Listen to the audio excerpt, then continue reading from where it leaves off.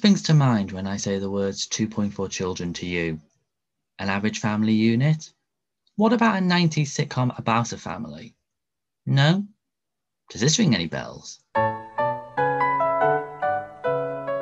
Yes, that family, the Porters. You might remember or have been told that it was just an average and predictable family sitcom, but throw in some realism, pathos, dark humour, spiritualism, and surreal plot lines, including cursed chain letters, poisonous cobras, the accidental killing of neighbours' pets, a cryogenically frozen father-in-law, and believing Dracula had moved in next door, to name but a few, the Porter family, as well as the sitcom, were far from average. Join me, JD Collins and 2.4 Children fans, and Andrew Marshall, created the series, who provide memories of working on his classic series in Don't Slam Your Podcast, now available on Apple, Spotify, and Google Podcasts.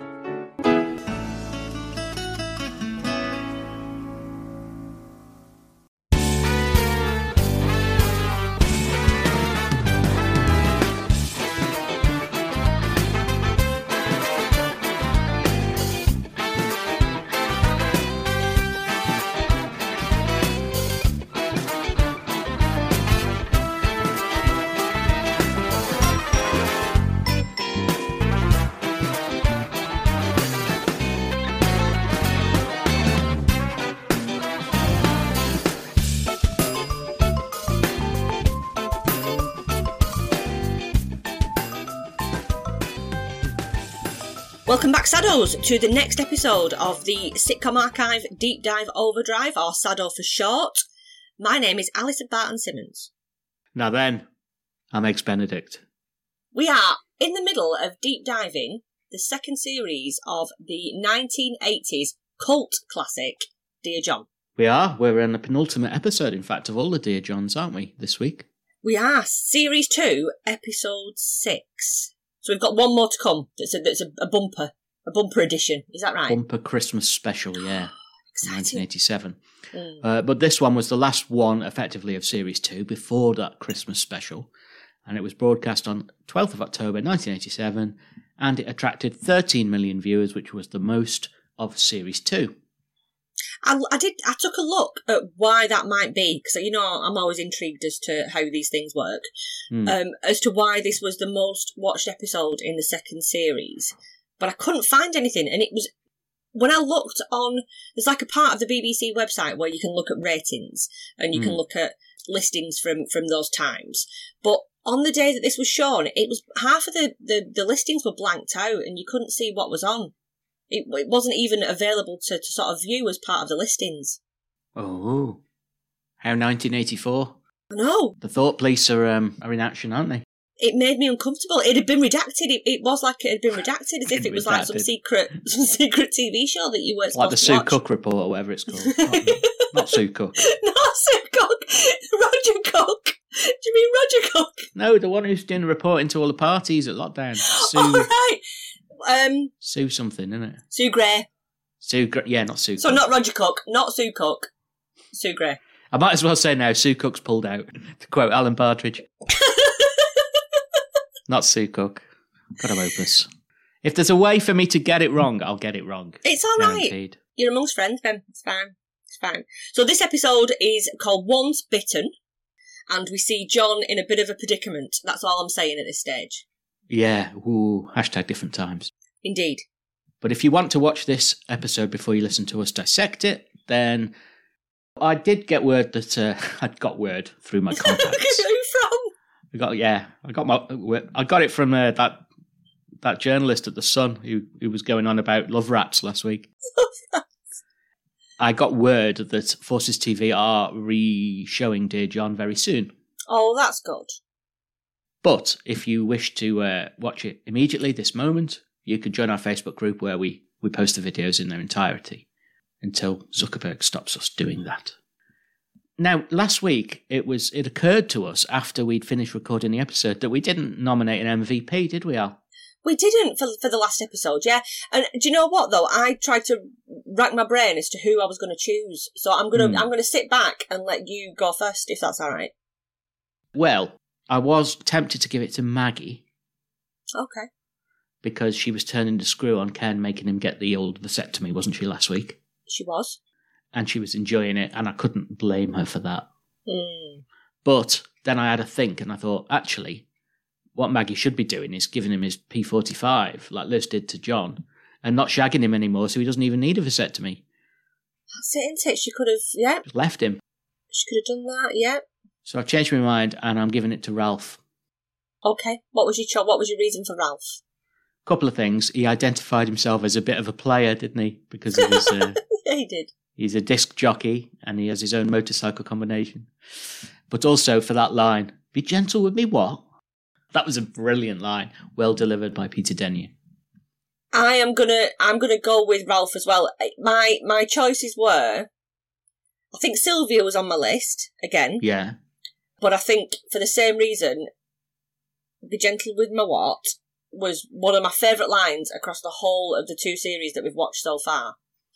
Just because it was so underplayed by Peter Denyer. It was so underplayed, and you could have missed it, I suppose. If you were just watching it without a laughter track, you could have completely missed it. But I thought it was brilliant and well delivered. So yes, I will join you there with Ralph. He's a bit of a late dark horse in this MVP race, Ralph. Late bloomer, he's had a few lately, yeah. Okay. And I think he's got some great lines in this one, so you never know. He might win another one today. Now, most series of Sado, previously we've done The Good Life and Fawlty Towers, if you weren't aware. We have a look at some anagrams that we can create from the characters' names and the actors' names who are in the show, don't we? We do, and it's led to great hilarity in the past, because sometimes they are so on the nose. It's unbelievable. There's some names here that don't really lend themselves to anagrams, like John Lacey. All I could get for John Lacey was achy Jen Lowe. Okay. Which just made me think of Jennifer Lopez being a bit achy. Yeah. I just thought I'd mention that one, but not very much else. Ralph Dring was very difficult to anagramize. The best I could get was Ralph Grind. Which is what he does when he's doing his Dazzling Darren. He has a little grind behind the wheels. But I had more joy with Kirk St. Moritz, Kirk Zitstorm. Right. That maybe could have been his nickname at school if it wasn't Big Ears when he was having acne problems. And for Eric Morris, we've got Ice's Mirror. Right. Micro Riser. Oh. And I Rim Scorer. Well, what goes on behind closed doors? That's more appropriate for Kirk, really, for his alter ego. He would be so embarrassed. He wouldn't know what to do. And then moving on. Yeah, move on. Moving on swiftly from those ones. What do you say to that? Yeah, Belinda Lang is a name that lends itself to anagrams. We've got Anal Bind Gel. Ooh, we didn't move that swiftly on. No, Inland Bagel, and my favourite, Deal Nil Bang. Deal Nil Bang.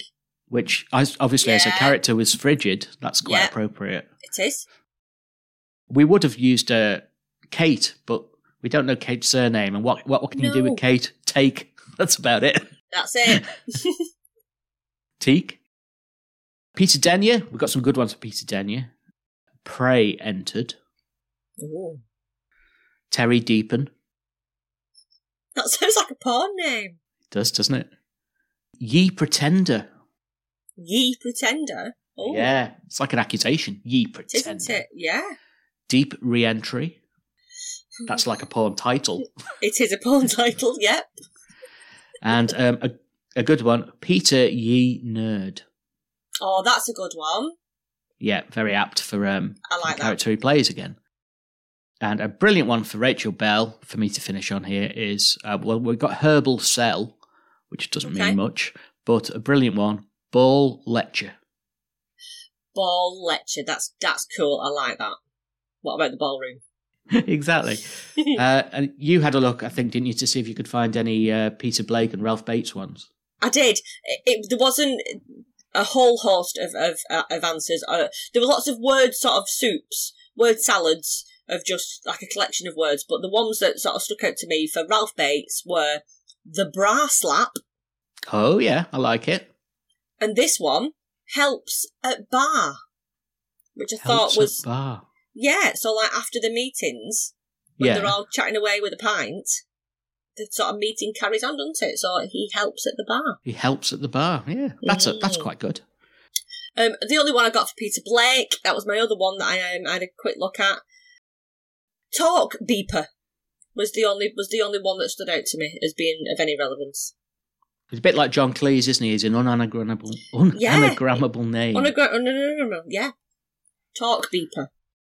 I just, while we're talking, because I realise we forgot him, I've just looked up Will Bates. It's remiss of us, seeing as he gave us the time to talk to us. Yep. And did you look up Will Bates or Toby Lacey? Will Bates. White balls. All right.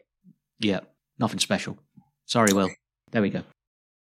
So, shall we get stuck into this episode after exhausting all of those anagrams and coming up quite lame, wasn't it, really? There wasn't many good ones there. Yes, I'm all worded out now, unfortunately. Yes, yeah. So, yeah, let's take a deep dive into the episode Once Bitten. Let's go. Dear John,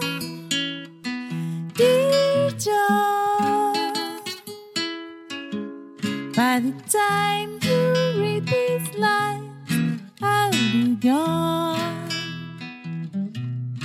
Life goes on, right or wrong. Now it's all been said and done, dear John. Seems we've sung love's last song, dear John. So we open up this episode in the pub. So we're at the end of a meeting and they've all gone to the pub afterwards. And Sylvia seems to be doing Ralph's astrological chart. Have we had any indication previously that this is what Sylvia's into, that she's into, like, astrology? Yes, I'm pretty sure that John said at one point that it was a load of old rubbish. Okay. To her. So it's not been played on heavily, but yes, we do know that is what she's into. Okay, so she's sat doing all sorts of like drawings and writing out, and she's really into it, isn't she? She's got a real knowledge of how it all works. And Ralph's telling Sylvia about his uncle, who was an amateur astronomer, who saw, and this was quite a really strong opening scene, I thought, for Ralph. He's talking about his uncle, who was an amateur astronomer. It's like animatronic then. Animatronic. Who saw a prophecy of doom in the stars and was committed after sending loads of letters to the Prime Minister warning of a calamity of worldwide proportions. And then he sort of like let slip again afterwards that 2 weeks later the war started and his hospital got a direct hit. So obviously Ralph really does dwell on the fact that his family have got such bad luck, and I think he struggles with that part of his history and he clings on to it a little bit, doesn't he? Yes, because there was that episode dedicated to the whole notion, wasn't there, of his bad luck. Yeah. Did you notice here, though, that Ralph says that the uncle was committed on the advice of the Postmaster General? Yeah. Was it just because of the amount of letters that he'd been writing? Well, I assume so, but could we not have consulted a fucking doctor first? Yeah. Yes. Take advice from the experts, not your postman. And then Sylvia says, it's such a shame when someone goes mad. Yeah. Different times. It's a bugger when someone goes fucking bonkers, isn't it? Yeah. I noticed as well, just as an aside here, this is where Sylvia's definitely become one of the main players in the sort of big five actors that are in Dear John. Yes. She's become less of a bit part. I think, is that with Kate sort of disappearing off as she sort of stepped into that role, do you think? I don't know if it coincided. Yeah, it'd be interesting to know if there was a scheduling problem or she was actually written out. Yeah. Ralph shows Sylvia what we think is a photo of the uncle that he's talking about, and she remarks what a fine-looking man he was. But it turns out that the photo is of Ralph's Polish ex-wife. Blomlika, yeah. Exactly. We find out she was a riveter in a Gdansk shipyard. But I was a bit confused here as to why he was showing her that picture at that moment, because I did assume it was the uncle. I think he just found it in the wallet and he was like, oh. Okay. Yeah. And here's a picture of my ex-wife who was a riveter in Gdansk. Yeah, and he said, oh, I didn't know I had this. Look, here she is. And then they obviously all suspect that it's a bloke. Yeah. Lots of misunderstandings around this photograph. Bit of trivia for you. In Okay. Dear John US, there's an episode where Blomlika returns and Ralph Drang Yeah. gets his second chance of happiness with Blomlika. Wow. Oh, that's drawn me in. You know what? That's drawn me in to want to Want to have a look? have a look. Yeah. Well, we said we'd deep dive one of them. Why don't we seek that one out and deep dive that one? Because that might I'd be like interesting. that. Yeah, I think I would be really interested to see that. There's a plan. Right, there we go. Put a pin in that. We'll do that. Ralph goes over to help John with the drinks, who's at the bar. And Louise comes over to Sylvia, and she's looking quite flustered and cross at this stage. She tells Sylvia that George from a previous episode, is Sylvia's ex-husband, who she describes as a transvestite. He's just popped into the community centre after the meeting to ask if Sylvia wants a lift home. And Louise is quite agitated by this, as he was wearing a dress, high heels, a crocodile skin shoulder bag, and makeup. And she's like visibly sort of shaken, isn't she? Very annoyed, isn't she? And I'm getting annoyed at her. I was. But then the punchline reveals there's a good reason for it. There is a good reason. So Sylvia reiterates that he is a transvestite, Louise, hashtag different times. But she asks Sylvia to tell George never to come into the community centre ever again, unless it's an emergency. So, like you, my back was up at this stage. I'm thinking, right, remove all the MVPs from Louise, because she's just a shit. Sylvia's response does, however, attempt to put Louise in a place, and she says, well, George is a member of the community, and he's got every right to use the centre, which is correct, but it turns out that Louise is only miffed because George was wearing the same dress as her, and the pleb of a caretaker thought he was Louise's twin sister. Brilliant. I thought that was an ace joke, and it landed really well. I thought it was fab. Do you think that he wore it better than Louise? Do you think that was the real issue? She was gutted, yeah. Yeah, that's it. Looked better than she did. Men can be such brutes.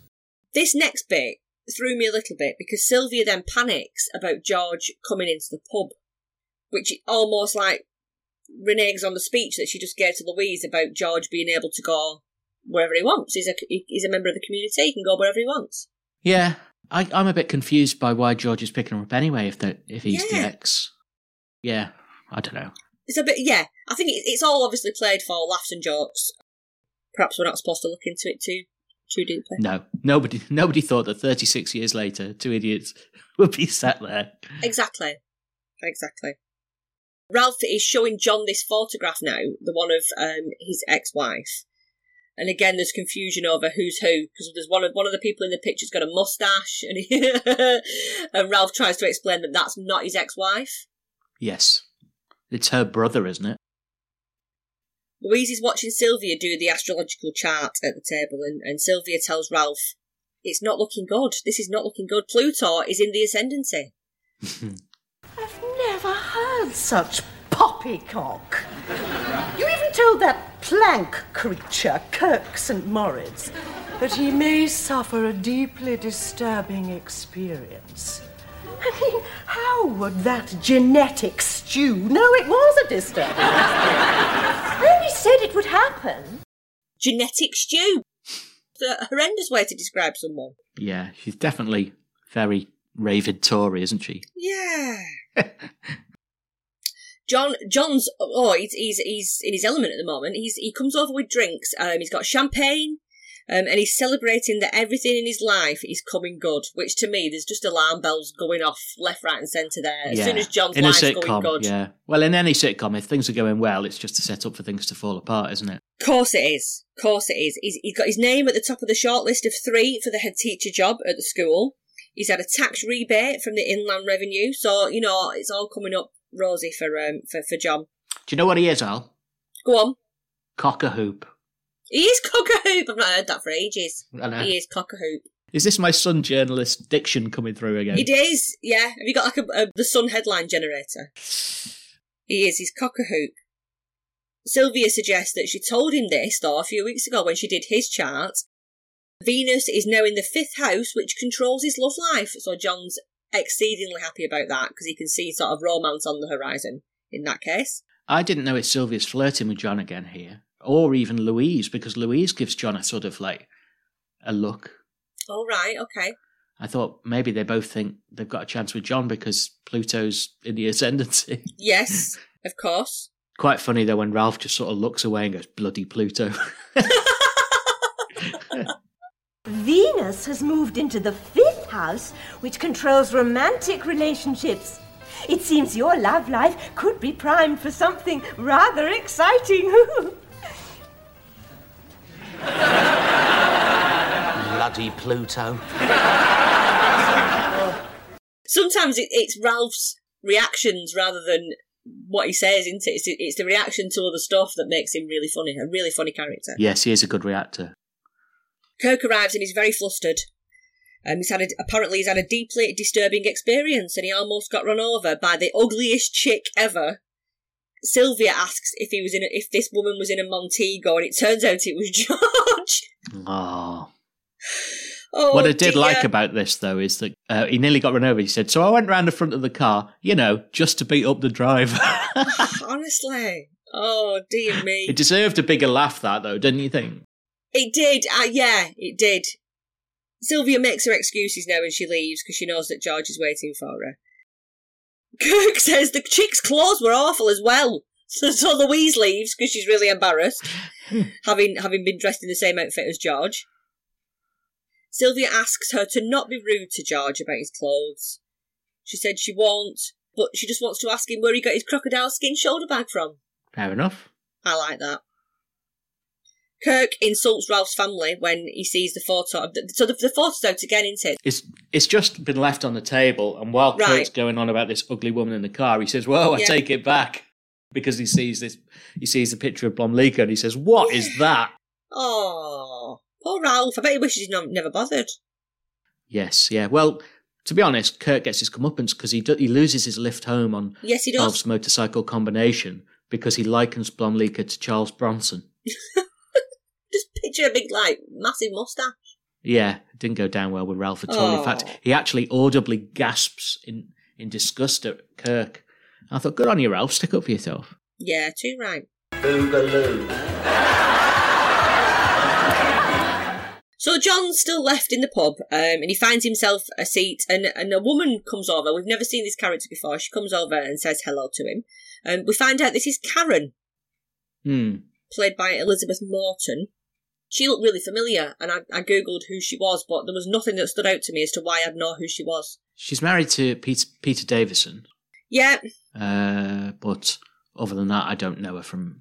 I didn't think she was very good, if I'm brutally honest. I didn't think her acting was up to par in this. And I couldn't pitch how old she was, or... You and John both. I couldn't pitch. I couldn't put her at...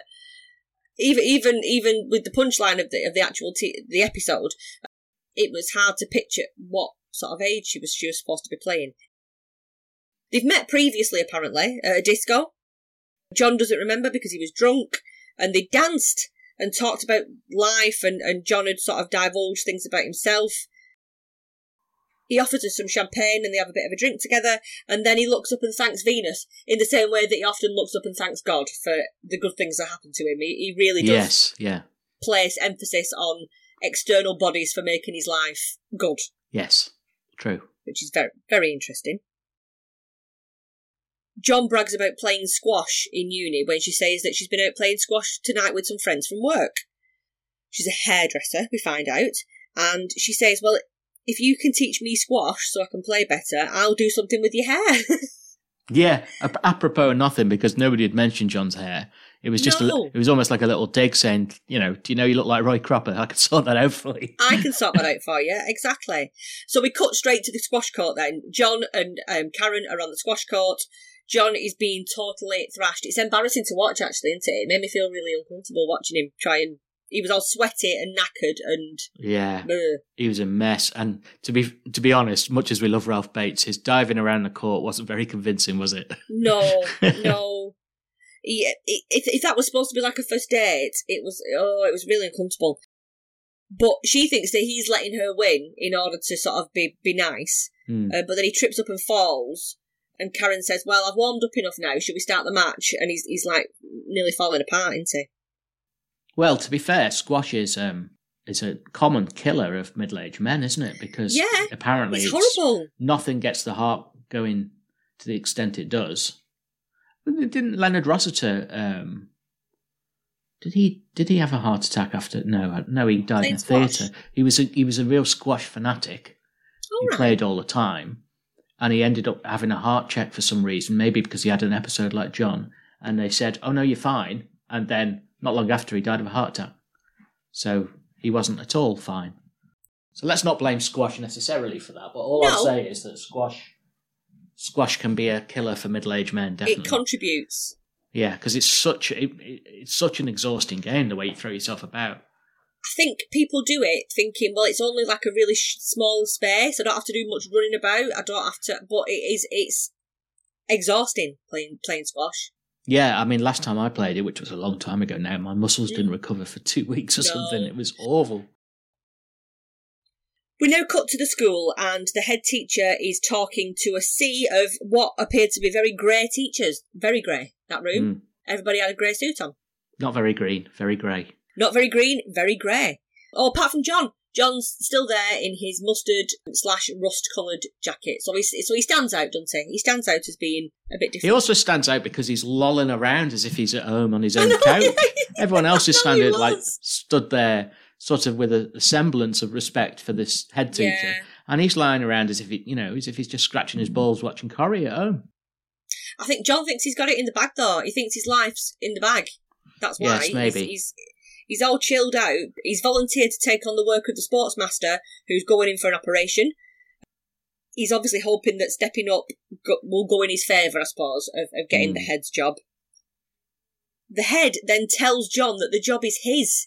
Yeah. So everything that John's been hoping for is sort of coming up roses, isn't it? He's got the job, but then Ken turns up, bloody Ken, calls John a bootlicker for taking on this extra role.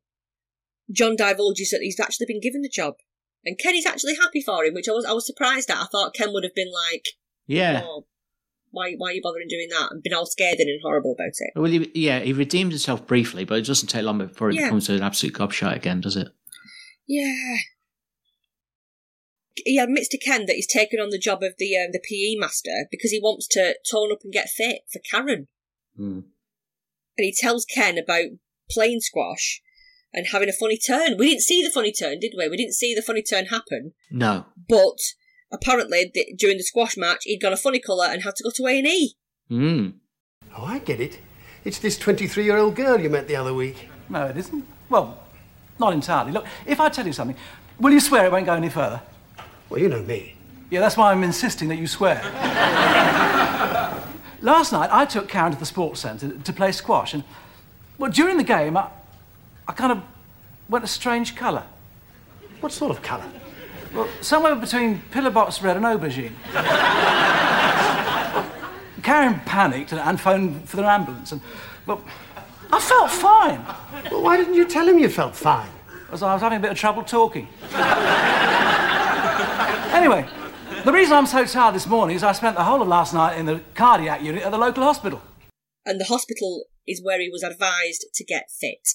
Yeah, there was the lack of oxygen in his bloodstream or something, but basically he's got the all clear, hasn't he? So taking on this extra role and the job that it'll have him being more active, he's hoping this is going to keep sort of Karen by his side. Yes.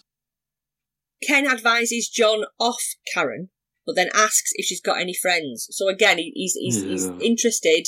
He's wanting a bit of what's going on for John, but doesn't want John to have anything like that. He's always sniffing round the fanny, isn't he?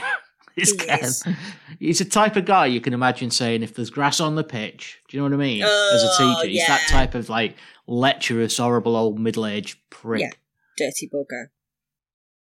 She's having a party and has asked John to bring some friends. So Ken's desperate to get in there. He's desperate to get to this party. And John pretends to ring Karen to ask her if Ken can go along. However, he actually rings Maggie, Ken's wife, and then puts Ken on the line. And it's awful because then he's got to try and backtrack out of wanting to go to this young woman's party in front of his wife. I like the fact that John stitched him up. I really like that. Yeah. Because when Ken took the phone, he obviously thought it was Karen on the other end. Yeah. And he went, hello. Like sort of Leslie Phillips ding dong type of thing. It was horrible. And yeah, it was Maggie. And we can actually hear Maggie in the way that you could in a lot of 70s and 80s things where there was like an irate woman on the other end of the line. You just hear sort of like squeak, squeak, squeak, squeak, squeak. Yeah, just like that. You're a lunatic person. They should put you in a home for fruitcase people. Oh, so we're out on the sports field now, and John is running with the boys. He's obviously taken up the job of the sports master. And he meets up with your archetypal sports mistress. Oh, yeah, right ball breaker, wasn't she? Oh, she was, yeah. She's got a bone to pick with John. She says that when she and the girls passed John's languages classroom recently, someone had written bum across the blackboard. John says, well, at least he'd not written blackboard across his bum. Imagine getting so upset about that, someone writing bum on a black... Compare that to these days. What an odd thing to do, How tame is that? I know she's quite jolly hockey sticks and female sports mom, this woman, but get a life, woman.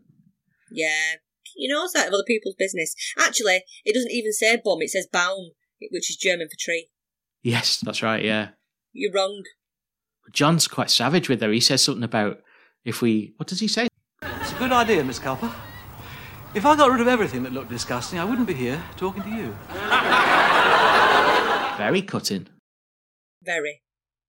The girls from the sports mistress's class all file past and say, good morning, sir. Until Karen appears and says, see you at 8. Oh, no. So John just says, yeah, absent-mindedly, obviously not thinking that Karen is actually in one of the classes in his school. It's a double take situation, wasn't it? It was like the guy from Laurel and Hardy, you know, who always did the double take.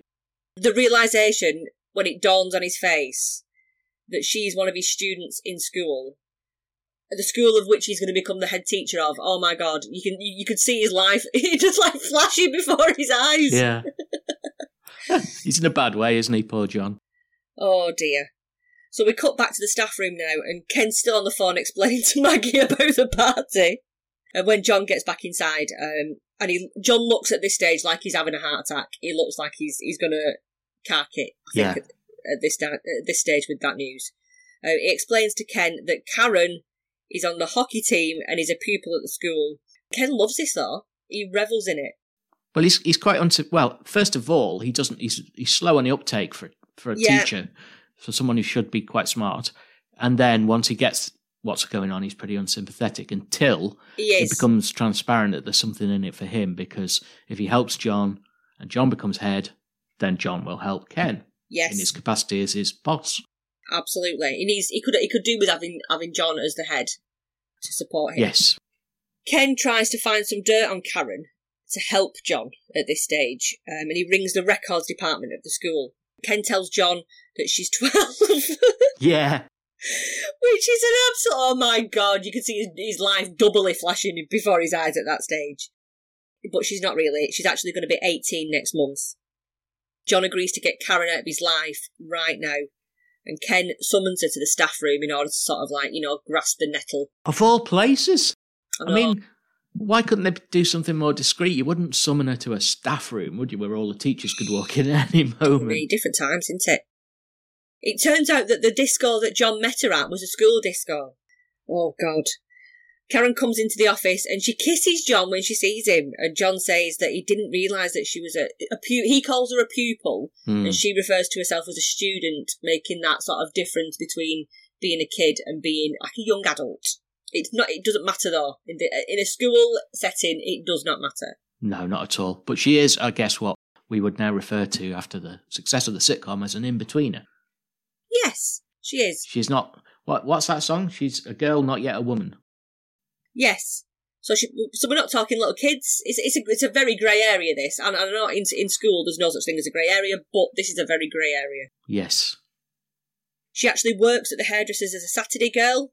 She lives with her parents in a flat that she told John about. But her dad wants to meet him. I don't understand. I didn't understand that. Does Dad not know that John's like nearly 40? We presume that he does know that and therefore wants to meet him to know... To batter him? What his intentions are, maybe. Oh, God, right, okay. I'm not sure. He might not know that he's the teacher, but clearly she's gone home and told them that she's met this wonderful guy, and he's like, let's find out more about this. Okay. There's a Bruce Forsyth reference here. There is a Bruce Forsyth reference, yeah. Well, he says that I've got fillings that are older than you, which I thought was a really, really cool line. I like that. Karen thinks that the age difference doesn't matter anymore and uses Bruce Forsyth as an example of someone that's married a younger woman. Karen says, they're really happy. But John says, yeah, but look what he did to his hair. He never stopped wearing a wig, did he? He always had Brucey. a toupee on, didn't he? Yeah. We never saw him without his hair. No, like Wogan. I always thought on Children in Need. Yeah. Children in Need was crap, wasn't it, to watch? It was just awfully boring television to watch. Because Comic Relief, at least in the 80s, was something that as a kid I remember going, I wonder what's going to be on Comic Relief. I mean, nowadays it's fucking dreadful, don't get me wrong. But it is dreadful, yeah. But it didn't used to be. But I always used to think, to liven it up, because Wogan had just like stumble around the audience, just having inane interviews with people. It would be really good if someone just said, Terry, I will give you 200 notes if you take that syrup off right now on national TV. Yeah. You know, because you never saw Wogan or Brucey without their wigs, did you? I wouldn't know what Wogan looked like without his hair. In fact, I'm still quite shocked that wasn't his hair. So that was quite a convincing toupee. Well, don't know. Does it look convincing on Mulligan and O'Hare? Because it's the same bloody same hair, isn't it? Oh dear. I'm feeling sorry for John at this point, though. Are you? I am.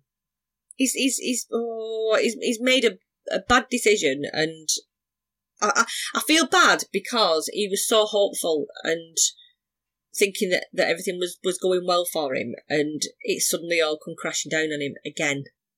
It has, yeah. And now she's upset because he's saying this can't go on. Yeah. And I suppose objectively we should feel sorry for her as well, but her reaction is just sort of like a sulky girl rather than a woman, which is what she is, of course. She is still a girl.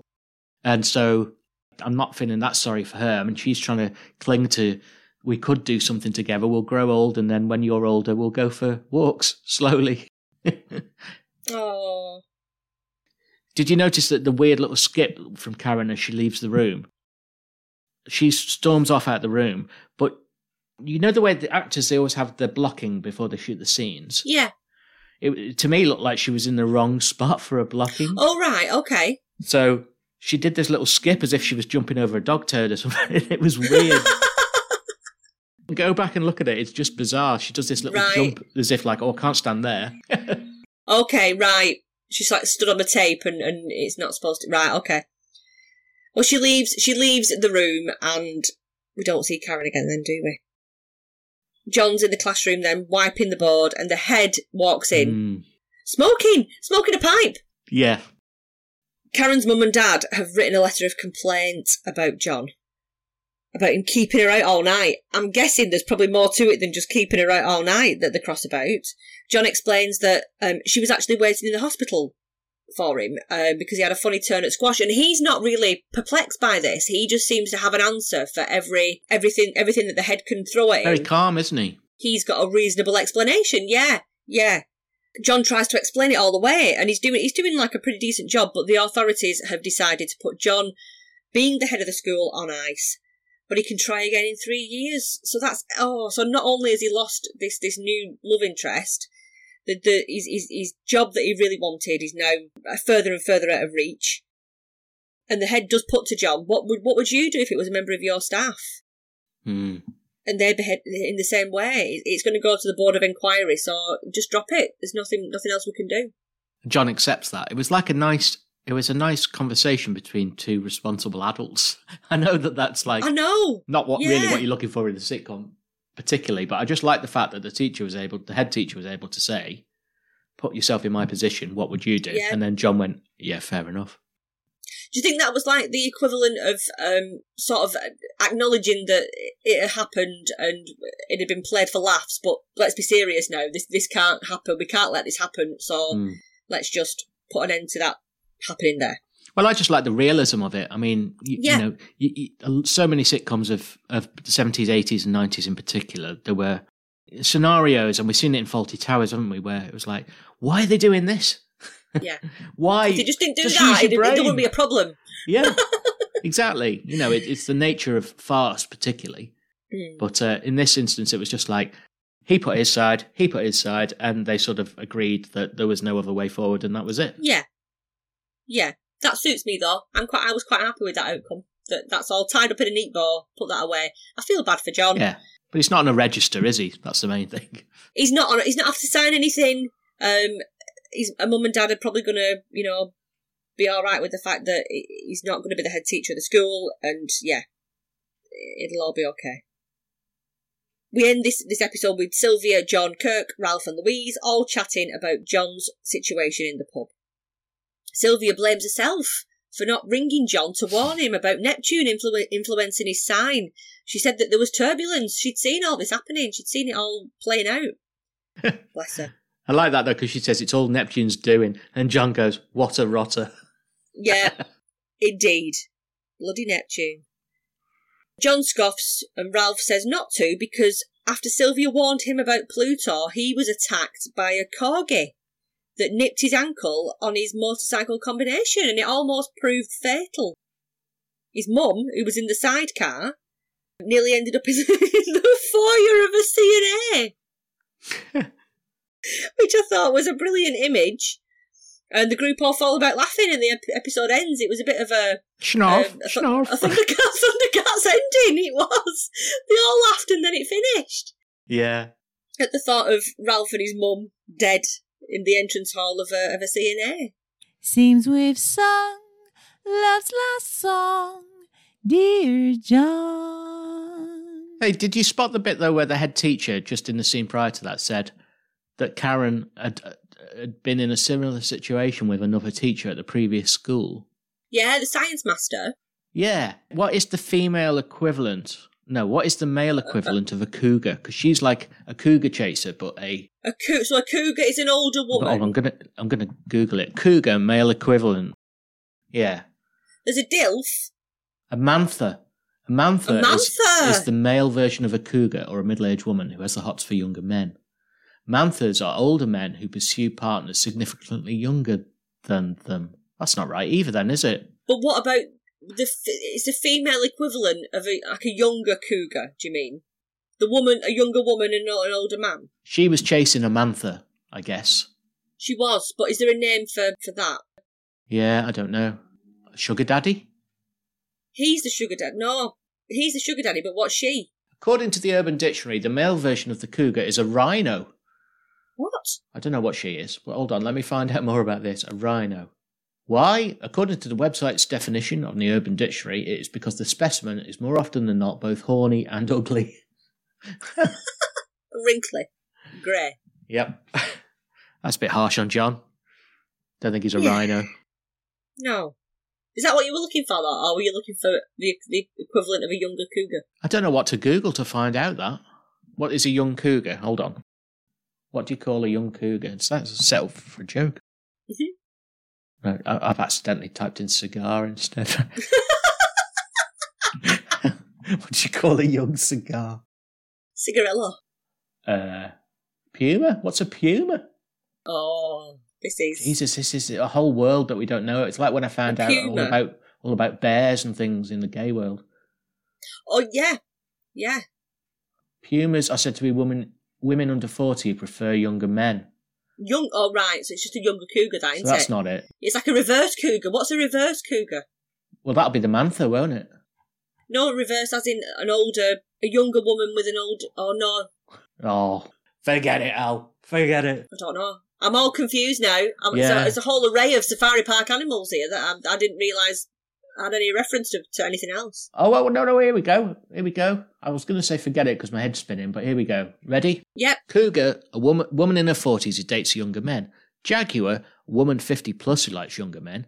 Kitten, a woman with an older man.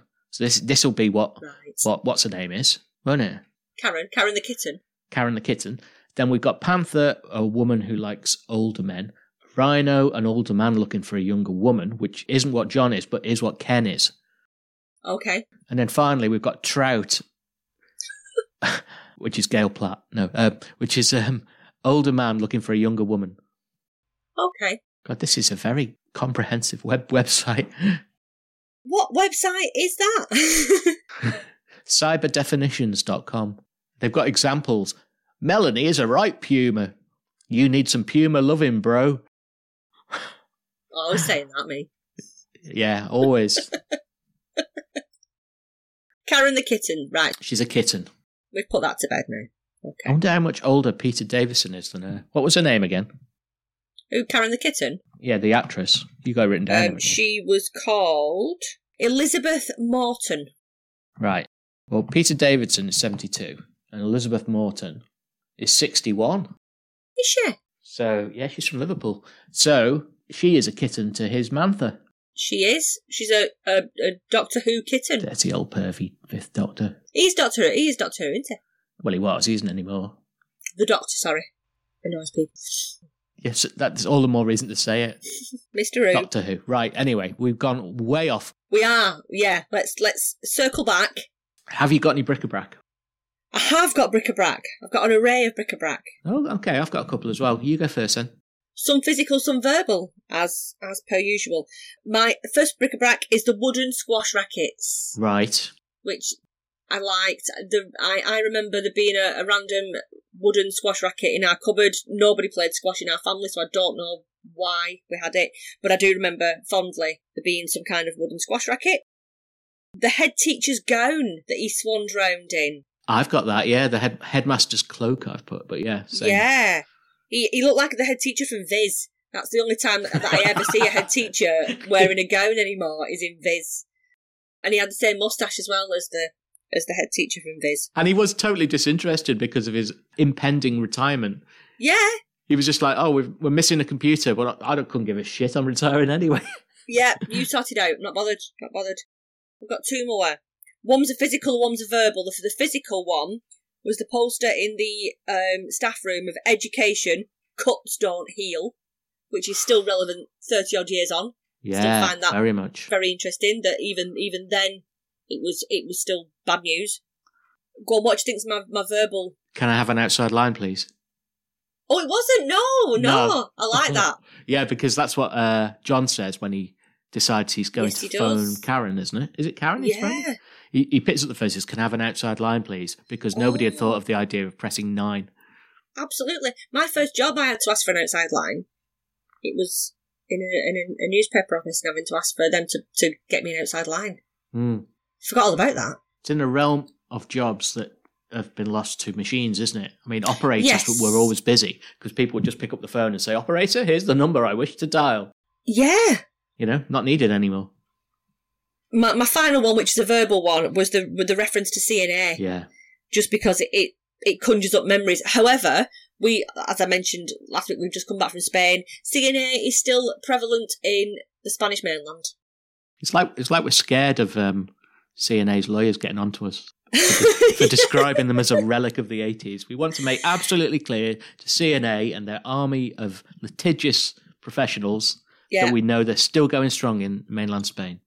They are, and it was nice to walk around. There was no sort of clock house or anything like that I remember from my childhood.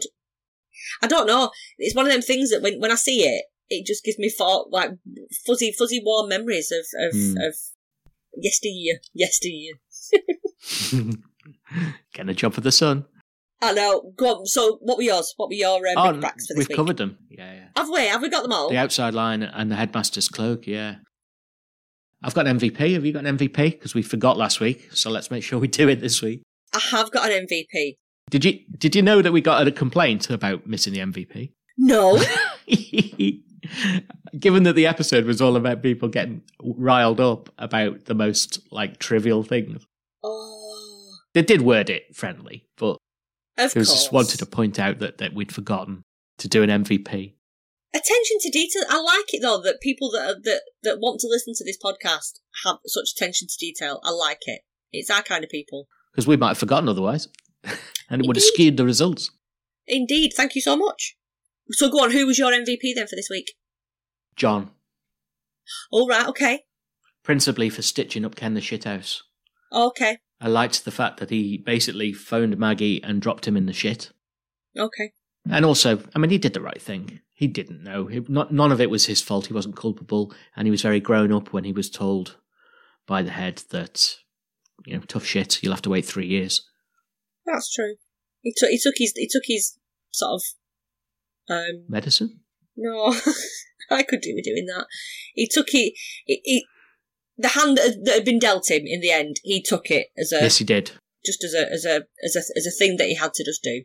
Although he had a hand like a foot, as my nan used to say. Whenever I like that. Whenever I dealt her a hand. Brilliant. I've got a hand like a foot. Excellent.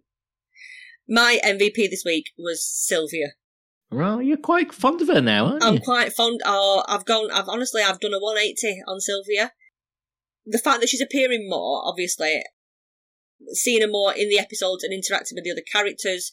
I quite like the way that she's been written. I like how she's a useful member of the group, despite the fact that nobody believes in the astrological charts that she's creating for people. She's trying to be helpful. She's only doing it to be helpful and to be supportive and give people some kind of hope, and he's just trying to be a good friend. And the way that she deals with the fact that there's an issue with her ex-husband, that's like an underlying thing that she's just cool about, and I do quite like Sylvia. Yeah, I think she's nice. Yes. Shall we have a look at the fashion in more detail? Let's do that. Whatever happened to those clothes we wore? It seems we never wear those clothes no more. Fashion cold now. So there's an array of mum blazers on display from the ladies of Dear John this week. Louise /George has a mum blazer with it's like a black collar. It's blue predominantly in colour, with a black collar and cuffs and large polka dot design all over it. It's like a lilac-y powder blue colour, and it's been teamed with a black camisole top underneath, and the chunky gold jewellery that we see on display week in, week out at the moment. Karen, when she's in the pub early on in the episode, she's got like a white blazer with black stripes. We see her later on in school in like a lilac tracksuit top, I think, as well. Looks like something that you would have got from like the clothing company or the sweater shop, that kind of 80s high street fashion.